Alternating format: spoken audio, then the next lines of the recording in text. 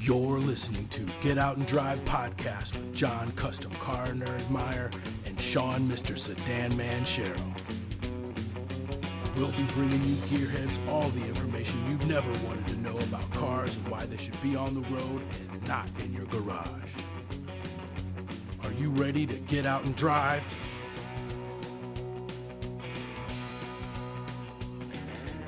Well, we are back with another episode of Get Out and Drive. I am Sean, Mr. Sedan Man Sherrill. I am John, Custom Car Nerd Meyer. So today, on the way over, I drove Saddle Tramp over to the studio, and I'm pulling in, and 8-point buck Holy cow. standing next to the driveway. Wow. So I'm pulling in, and deer doesn't run off. Makes me think, Saddle Tramp is a lot quieter than he used to be. Oh, it Must is, sound man. We pretty used good. to scare all sorts of animals. Yeah, puppies and nuns used to run. Yeah, it was terrible. Yeah, this deer just stood there. There's a little guy right there. Yeah.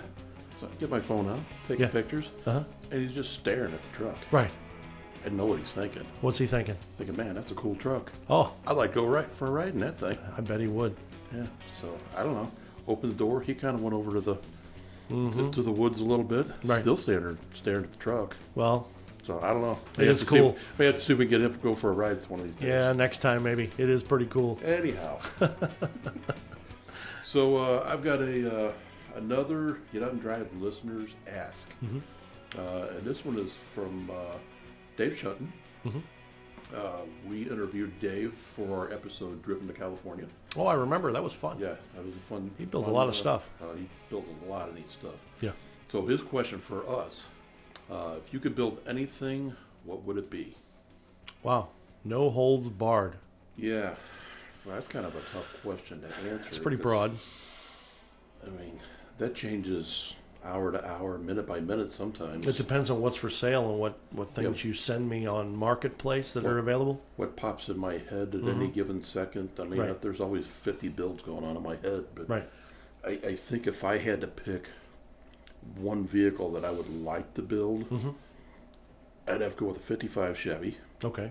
Again, it would be kind of dependent on the day, time, hour, how I would build it.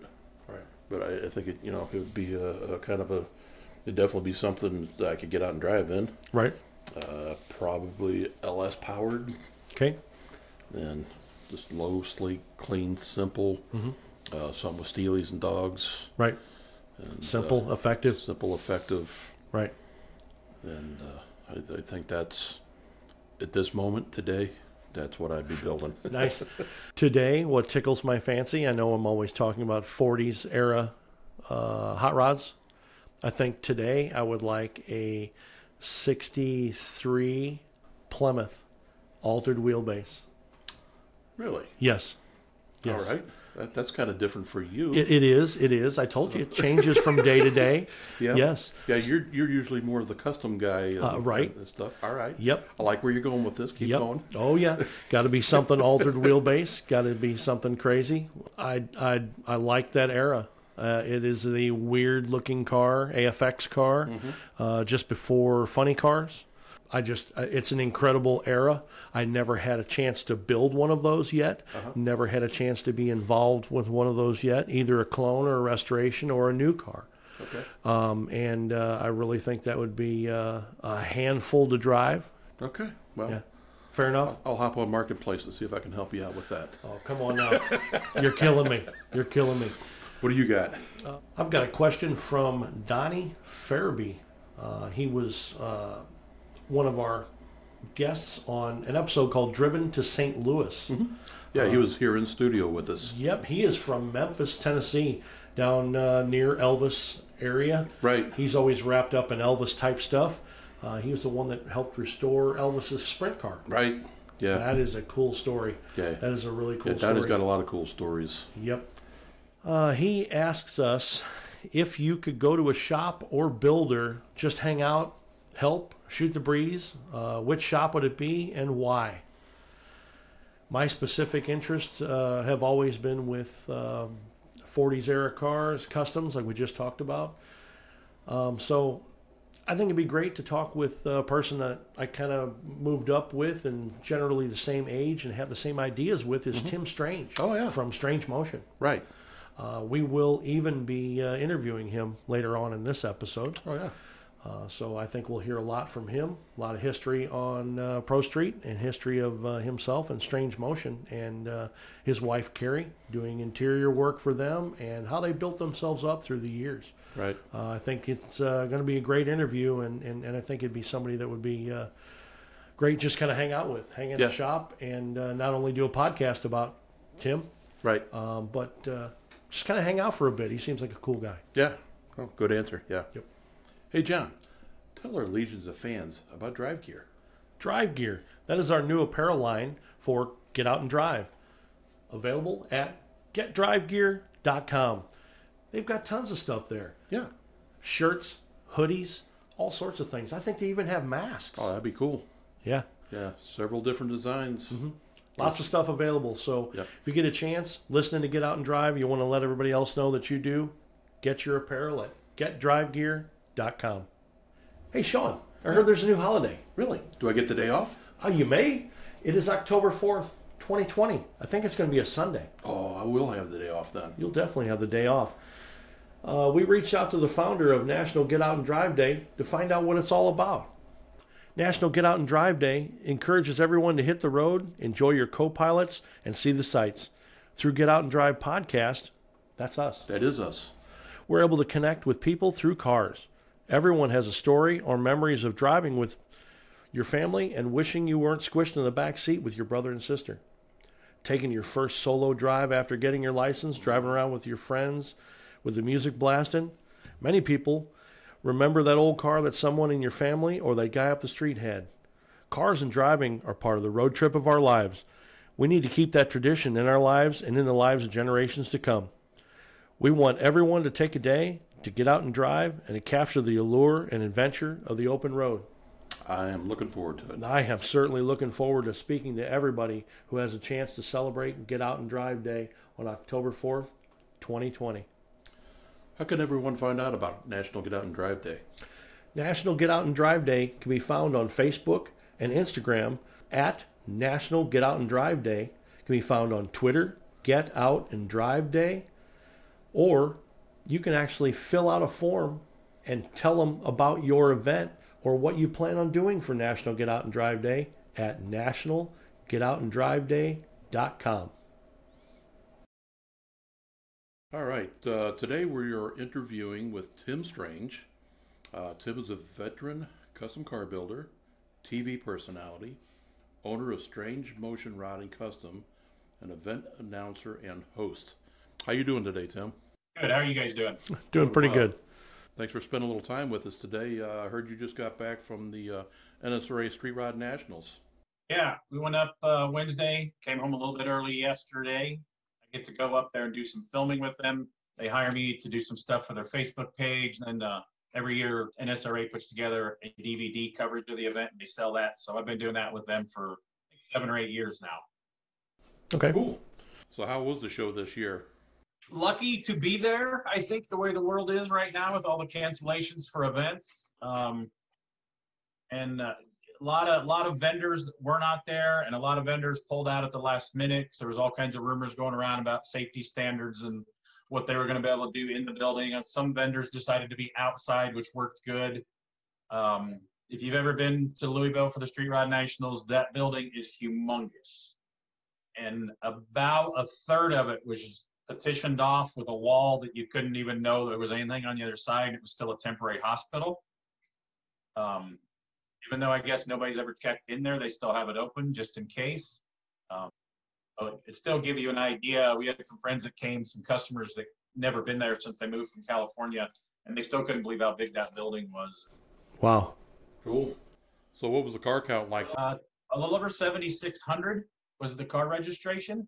I would say there was maybe 6,000 cars on the ground. Yeah, it was still good. Wow. The most important thing that I seen all weekend was how happy everybody was and the smiles, and everybody was just happy to be out and about, seeing hot rods driving around. The burnouts were crazy at night, probably crazier than I've ever seen it. And yeah, I thought it was an absolutely excellent event. Sure, it wasn't as big as last year, but it was the 50th anniversary last year with 12,000 cars. Oh, yeah. Right. Yeah, everybody and their brother went last year. But we had an absolutely amazing time. Well, cool. If you would tell us what sparked your interest in the automotive world. Well, I'm one of them weird people that probably like you guys are, that pretty much everybody in my family and everybody that I grew up around was either into stock cars, drag racing, hot rods, motorcycles, something. So my dad was into the motorcycles and built choppers till I was about 6 or 7. And then when me and my sister was too good or too big to get all the Harley with him, so he decided to get a 57 Chevy, and he's been a Tri-5 Chevy guy ever since. We went to local rod runs and shows growing up all the time. And then my great uncle, which I just call Unc, he would take me to the big street rod runs, the custom Kemp shows, and he really got my interest in hot rod, street rods, and lead sleds, definitely. That's cool. That's cool. So I know you said your dad had a 57 Chevy. What was your first car, man?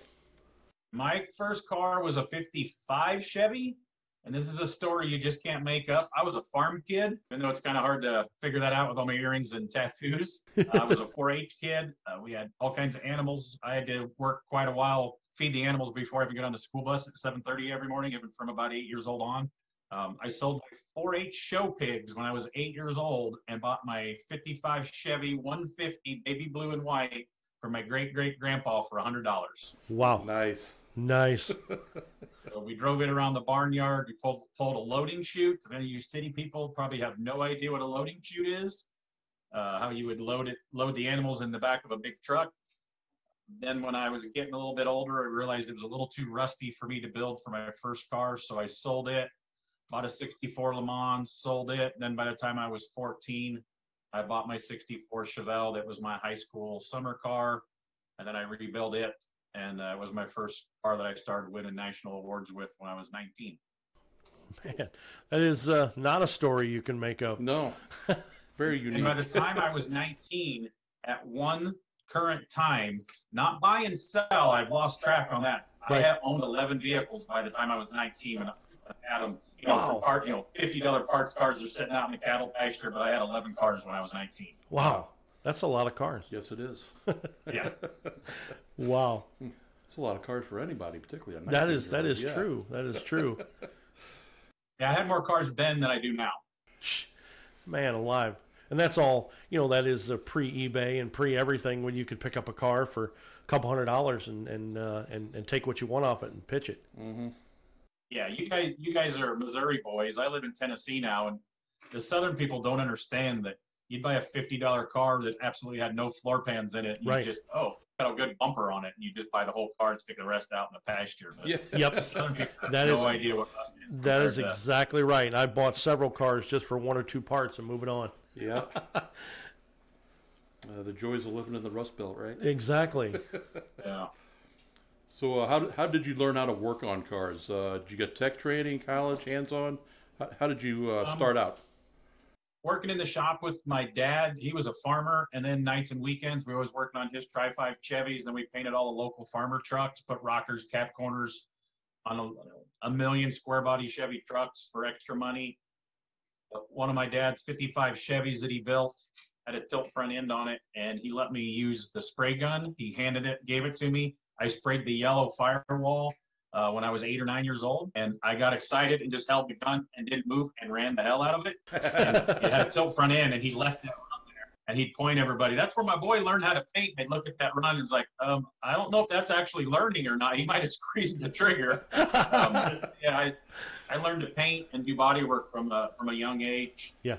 And then I started working at the local body shop right down from the high school when I got my driver's license. That we did, small town collision, but we was also known for Corvettes, concours style vet stuff. From the fiberglass, he was a tournament boat fisherman, so we fixed bass boats. And when I was in high school, I could blend candies and the boat flake and everything. And then I went to auto body school in Scott Community College in Bettendorf, Iowa for a 2-year program.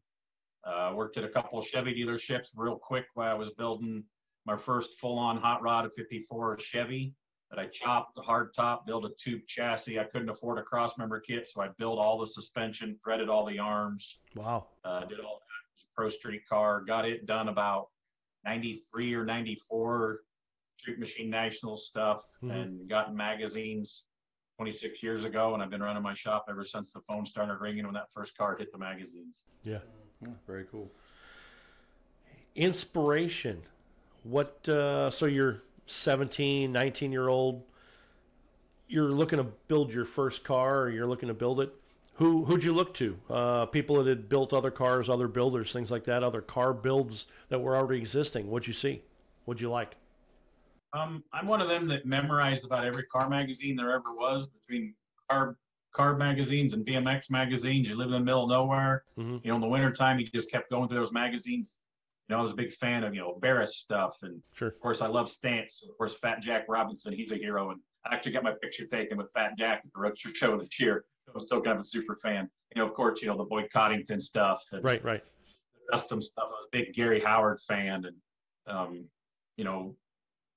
Gene Winfield and Daryl Starbird. I was just into anything that I could get my hands on. And of course, I liked muscle cars because I was a Chevelle kid too. Right. And I loved all the Baldwin Motion stuff. So that's kind of where I got the Motion for my Strange Motion name, kind of an homage to those guys. And then it also means that I'll work on anything that moves. So nice. Very cool. Anybody step up to be a mentor and actually come and physically help you, or it was pretty much you were learning by school of hard knocks on your own?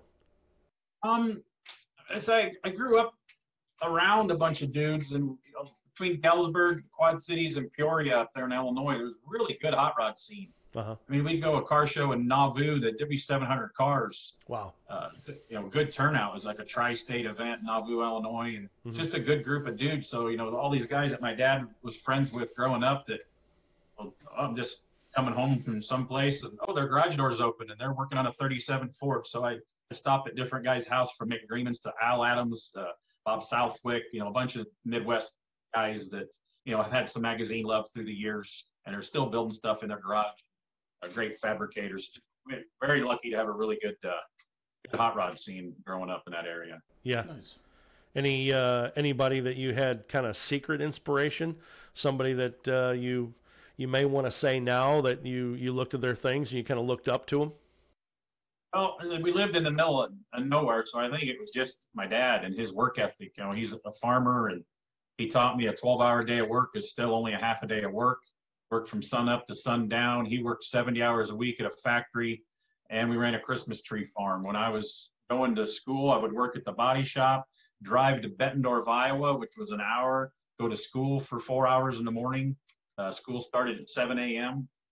I'd go up there, then I'd come back, work at the body shop till about 5 o'clock in the afternoon. Then we had a seasonal Christmas tree business that we'd go out and cut all the trees, pre-cuts. I was the head flocker, so you could laugh at that, the white flocking. I was the flocking guy, so there was nights I'd be out there flocking trees till 2 a.m., go take a nap, get up, drive the car, leave to go to school at 6 in the morning, and that's what we did. The Christmas tree business we had that farm. They quit. Dad still has that farm. They quit doing the Christmas trees probably, I don't remember, 94 or 5 or something like that, maybe.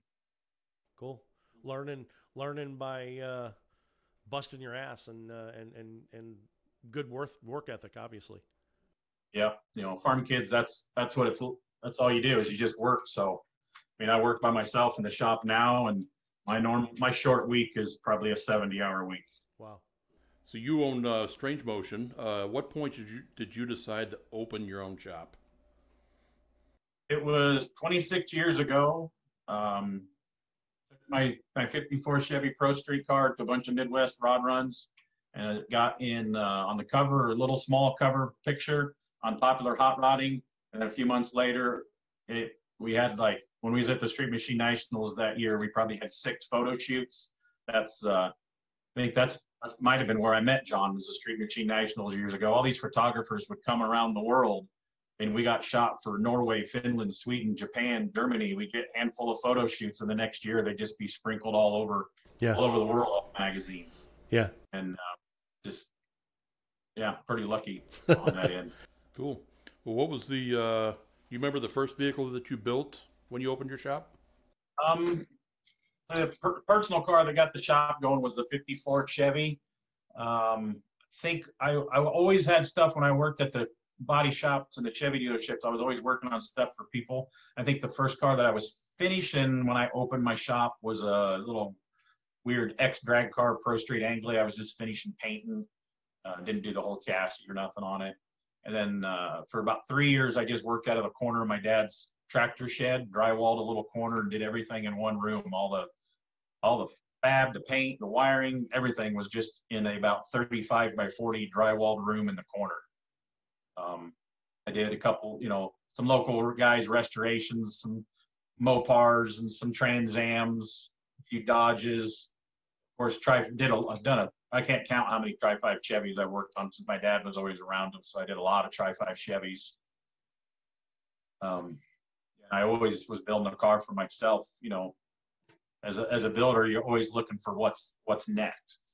That's what they say. What's your favorite car you ever built? Well, it's the next one, because even when you're finishing what your dream car is, you've already come up with ideas that you don't want to put in that one because it's too late to go backwards, and you save that for the next project. I think one of the first real customer cars that hit magazines was a 36 Ford truck that had a 33 car front end on it. The cab was stretched, lift off kind of Carson top, but that type of era billet wheeled street rod. That kind of a weird story since we live close. Dave Lane, very well-known street rod, hot rod builder. He still worked for his government job. He was working on this car, wasn't getting it done quick enough for the customer. So Dave Lane actually called me and says, "Hey man, you want to finish this thing?" And now I look back, Dave was wanting to go towards the traditional hot rod side of the world instead of the billet all machine stuff. But he's very talented, because I've worked on a car that he had built and I finished, and we took that to the Street Rod Nationals the year it was in Oklahoma City, I think in '97. Got a shot for Street Rodder and everything. So very good. Very cool.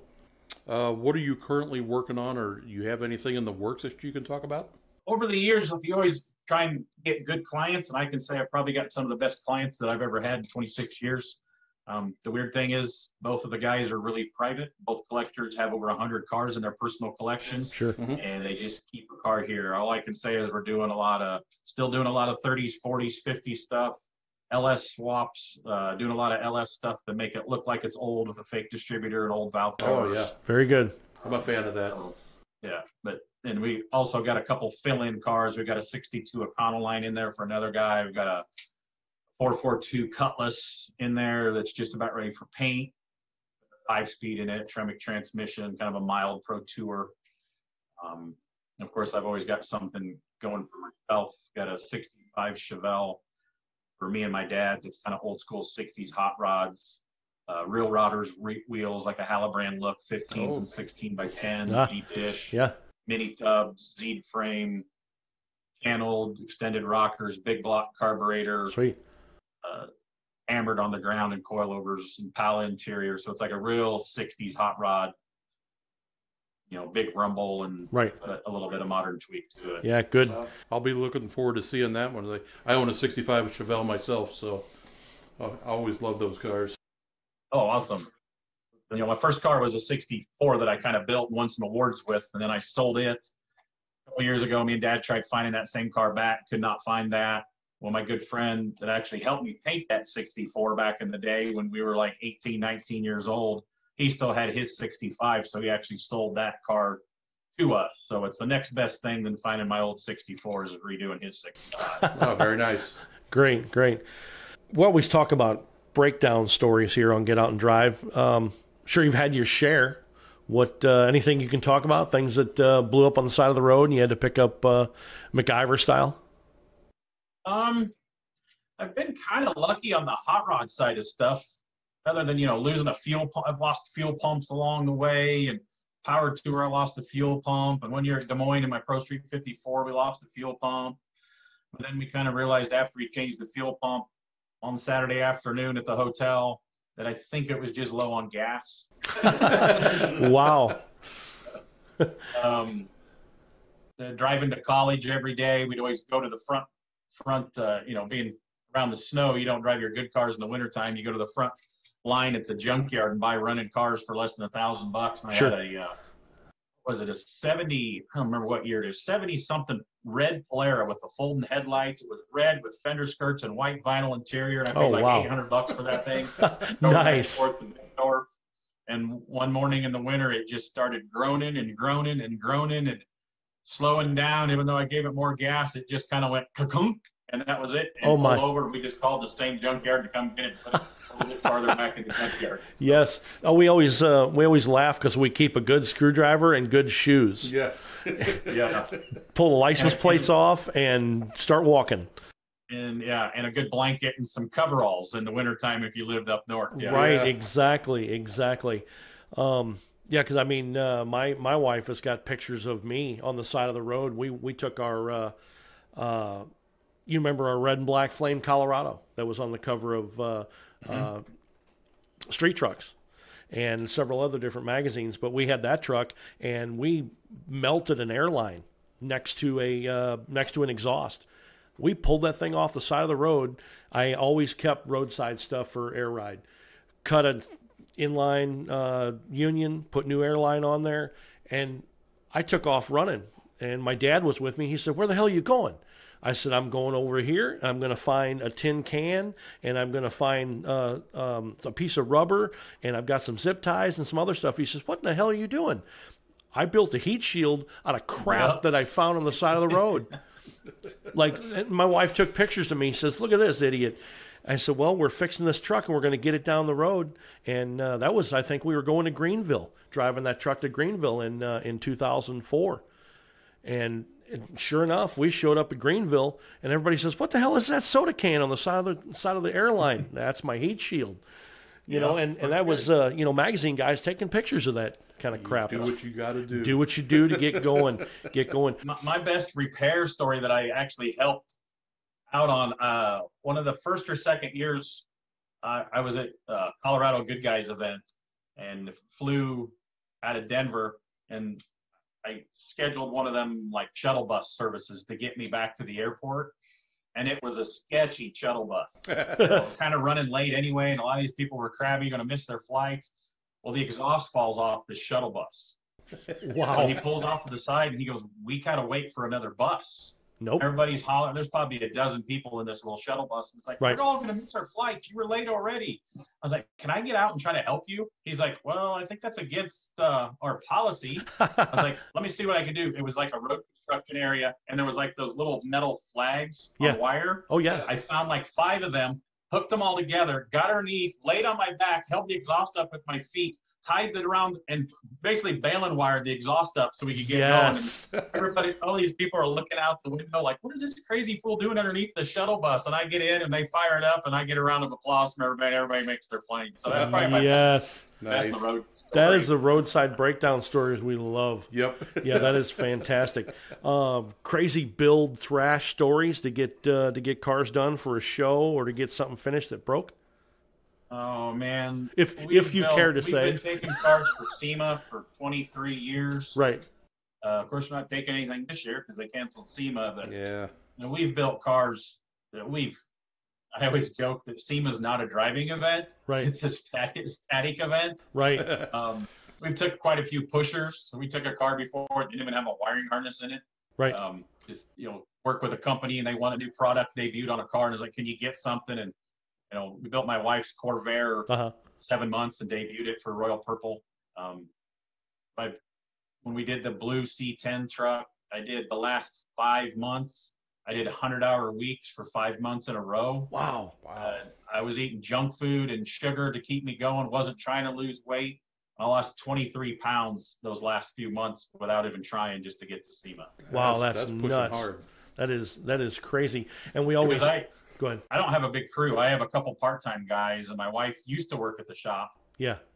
So I pretty much just work by myself in there. Yeah. It's our favorite thing to look at when we go to SEMA is pictures of the Bluetooth drive shaft. Everybody it points out, "Oh, look at that truck. It's got a Bluetooth front drive shaft." Yeah. And that's one of my favorite things to look at. Or, Yeah, I don't miss that anymore. oh my goodness. Yeah. Upside down wire in a car in the trailer on the way to SEMA. Absolutely crazy. Crazy. So, car guys usually have some sort of automotive related collections. You got anything, Tim? Hot Wheels, models, anything like that? Yes to all the above. I'm still the guy. My wife sent me to the store for milk today. I come home from the shop from a little bit on Sunday, and I actually had to go to the Hot Wheels section, but I didn't find anything. Yeah.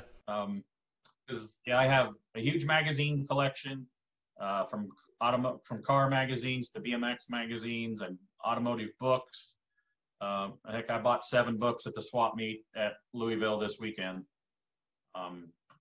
Yeah, I saw pictures of those. Go ahead. I saw you said you had pictures of those up on Instagram. Those were pretty cool.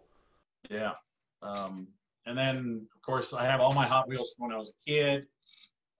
What else? I don't really got a bunch of other weird stuff. I mean, it's like every hot rod shop, you end up with a bunch of parts and some vintage stuff that just looks cool sitting around. And right. I realized too last summer that I had way too much of some stuff. Mm-hmm. So I had like 371 and 471 and some 671 supercharger cases, and I think I sold a dozen of them. Oh wow! Yeah. I had a collection of magnesium quick changes, and I sold probably 7 of those.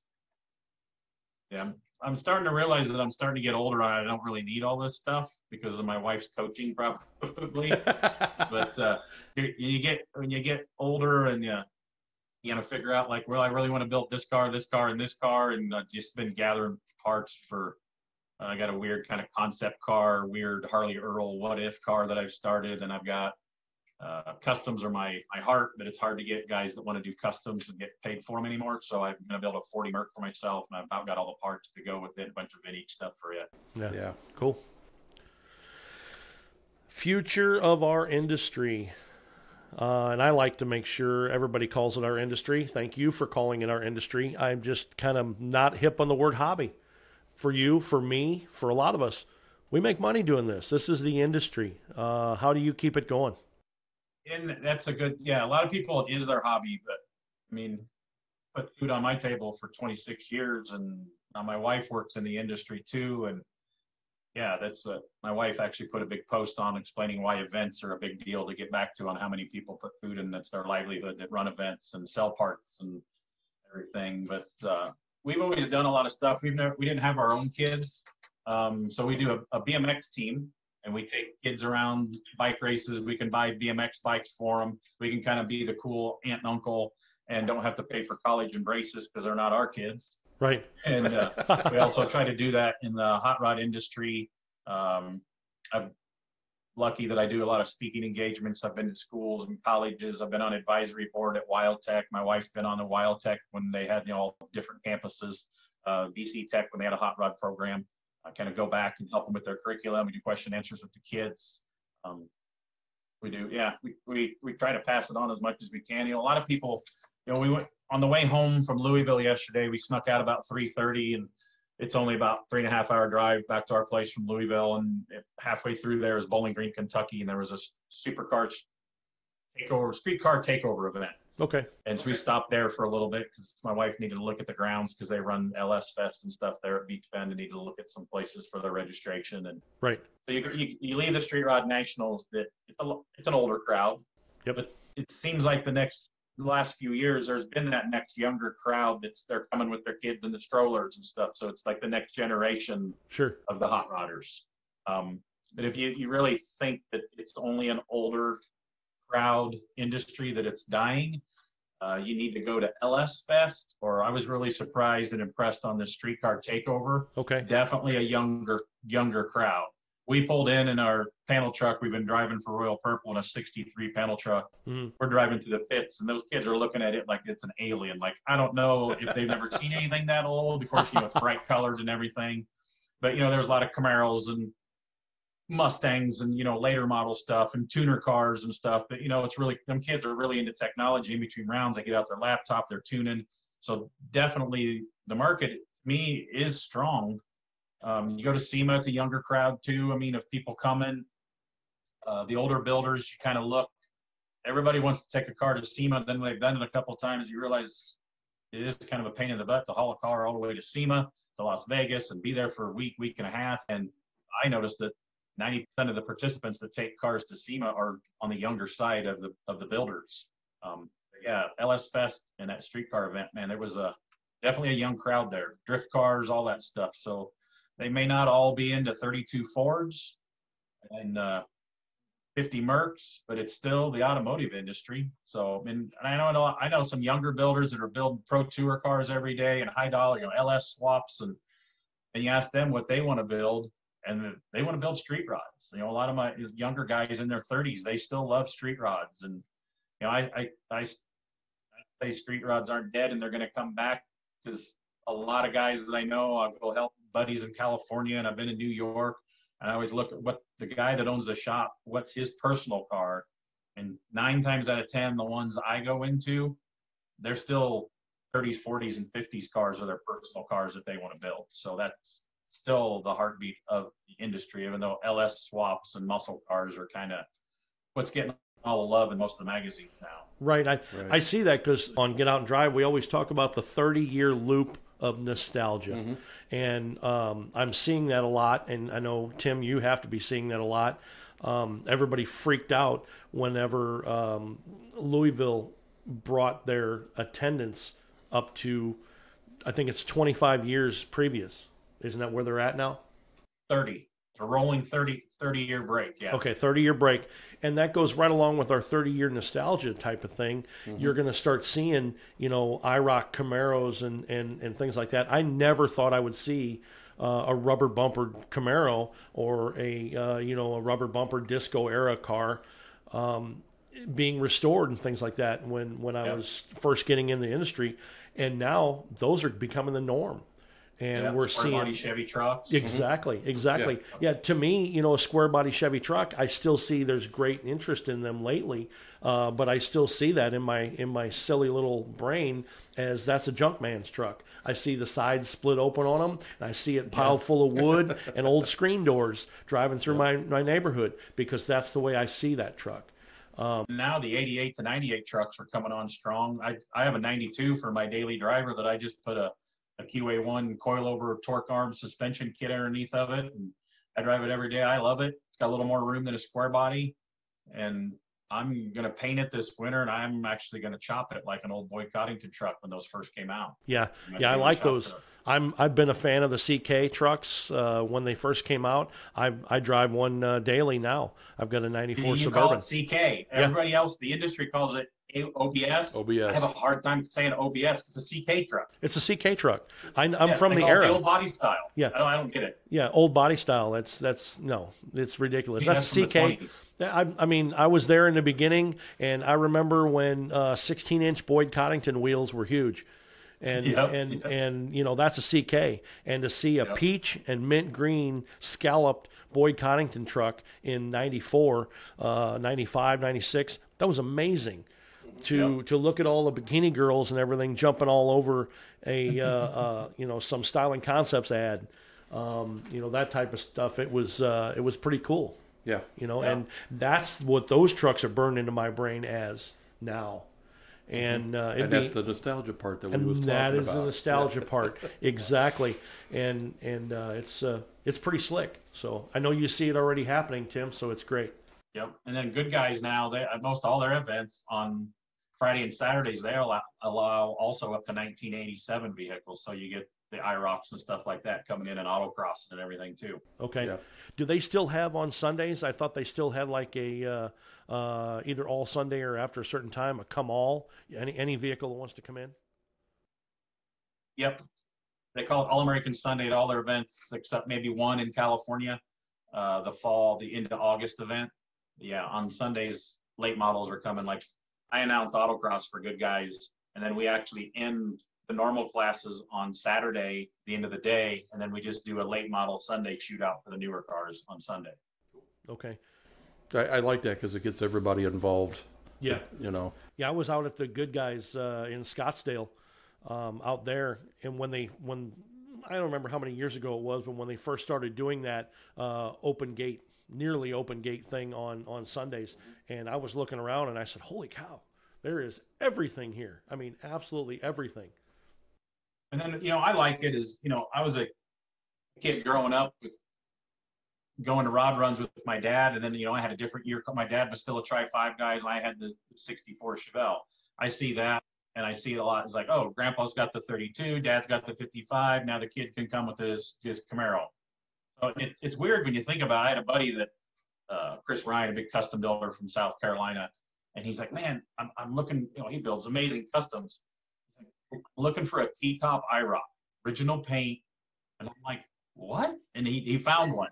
And then when you think about it, when I was younger and I'm riding in my dad's 55 Chevy, and we're listening to the Beach Boys. So now, if you're driving in your IROC and listening to like the first Poison album, it's kind of the same difference of years. It really is. Yeah, absolutely. It is, and it's absolutely crazy. I can't believe again the 30-year nostalgia loop, and it's crazy. We've heard that story a lot. That I remember when Dad bought a Z28 back in '84, and I was riding around with him, and now that kid has grown up, and now he wants to relive those times. Yeah, just like we want to relive our earlier times. So in my mind, I'm still 18 or 25 or something, but I was talking to a kid at, I don't know if it was Street Rod Nationals or that takeover event, and I'm sitting there talking to him, and he's talking about this, and you kind of think, is this kid just making stuff up and want to talk? Well, then he started talking about adjusting points, and I was like, oh man, you really know what you're talking about. Hell, half these kids out here don't even know what points are anymore. And then we got them talking. I'm like, cool, cool guy. And he goes, thank you, sir. Yep. Tim Strange is old today. Yeah. Everyone listening, officially, Tim Strange is old. Yep. Yes, sir. Yeah, I've gotten that before. I drive a 72 Maverick, and I actually had a kid that was I'd say he's maybe between 16 and 19 years old, came up to me at a gas station and said, oh man, asked me if I was the original owner of this car. I said, no. I had that with my 65 Chevelle, a kid that I used to work with.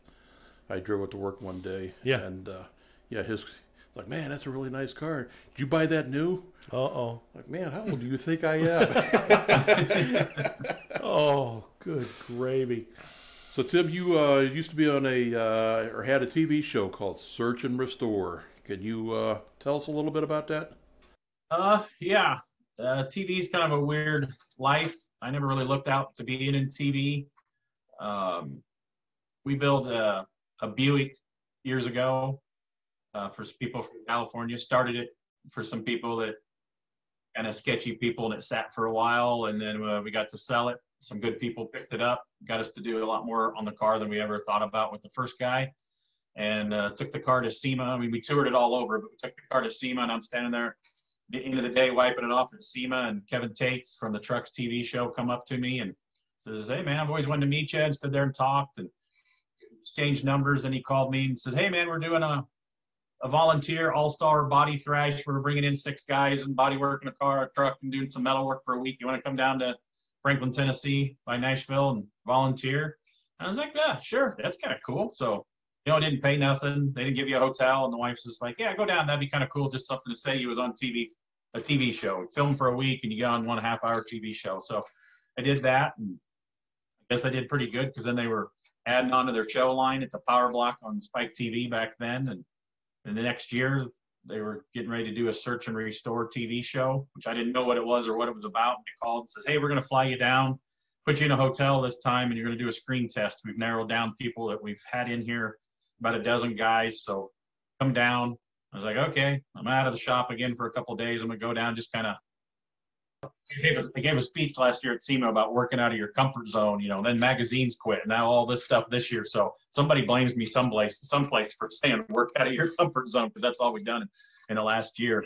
But I did a screen test, and Spike wanted the tattoo guy. And so I went down to Tennessee, and before I went down, they wouldn't tell me what the show was about. And I told them, I was like, well, I'm not going to do something goofy. So you don't tell me what the basis of the show is. And the TV studio didn't understand. They think everybody wants to be on TV. I was like, well, I want to do something I'm going to be proud of. There's some crappy TV shows out there, and there's some excellent ones. So they finally told me it was like a give back show, kind of like a Overhauling Plus almost, because we gave more story and, started some college funds for kids. So I went down there, and, we always came to Nashville for BMX races and stuff. But, if that show would have been in Detroit, where it would have been colder, or California or something, I wouldn't have took it. But we really like Nashville. So thought we'd roll the dice and come down here for a while, and liked it down here. And while filming, we sold our place in Illinois, found a place down here, found a shop down here. And so I did 32 episodes. We built cars actually in a month. Everybody gives TV people a hard time about, deadlines. It's all TV made up. That's the only reason it's made up, because you can't film a car for a year on a normal network TV show, because people don't want to watch you sand and bondo for 72 hours. Right. On the bottom side of the hood, or the way you build a nice hot rod. And it was a little uphill battle, because most of that TV studio, they had 4 other shows. Were how-to based. So they were so how-to, like if they filmed the side of the car for a sponsor that this is how you put these power windows in, if they got all they needed on the driver's side, that car never got passenger side power windows put in it. Oh. And they just dismantled that car because it was a TV prop and sell it off in pieces. But the uphill battle was we were building cars for people that had to run and drive and be safe and go back to them in a month. The first one was really, really a struggle, and realizing that I had to get parts lined up if they couldn't sell the sponsorship ads, because that's what it was all based off of. That's how they made their money, is ad placements. That's why you have to sit through a break how-to, because they're paying the bills. That's what keeps the lights on. That's how all the TV people get paid. So Right. it was a really good experience. We helped a lot of people. We started some college funds. Some of the volunteers that came on, their shop got busier. They had to add, more work. They had to add, a new building. I wrote a story about the story of that Buick that I was standing beside when I met Kevin, and what that all turned into.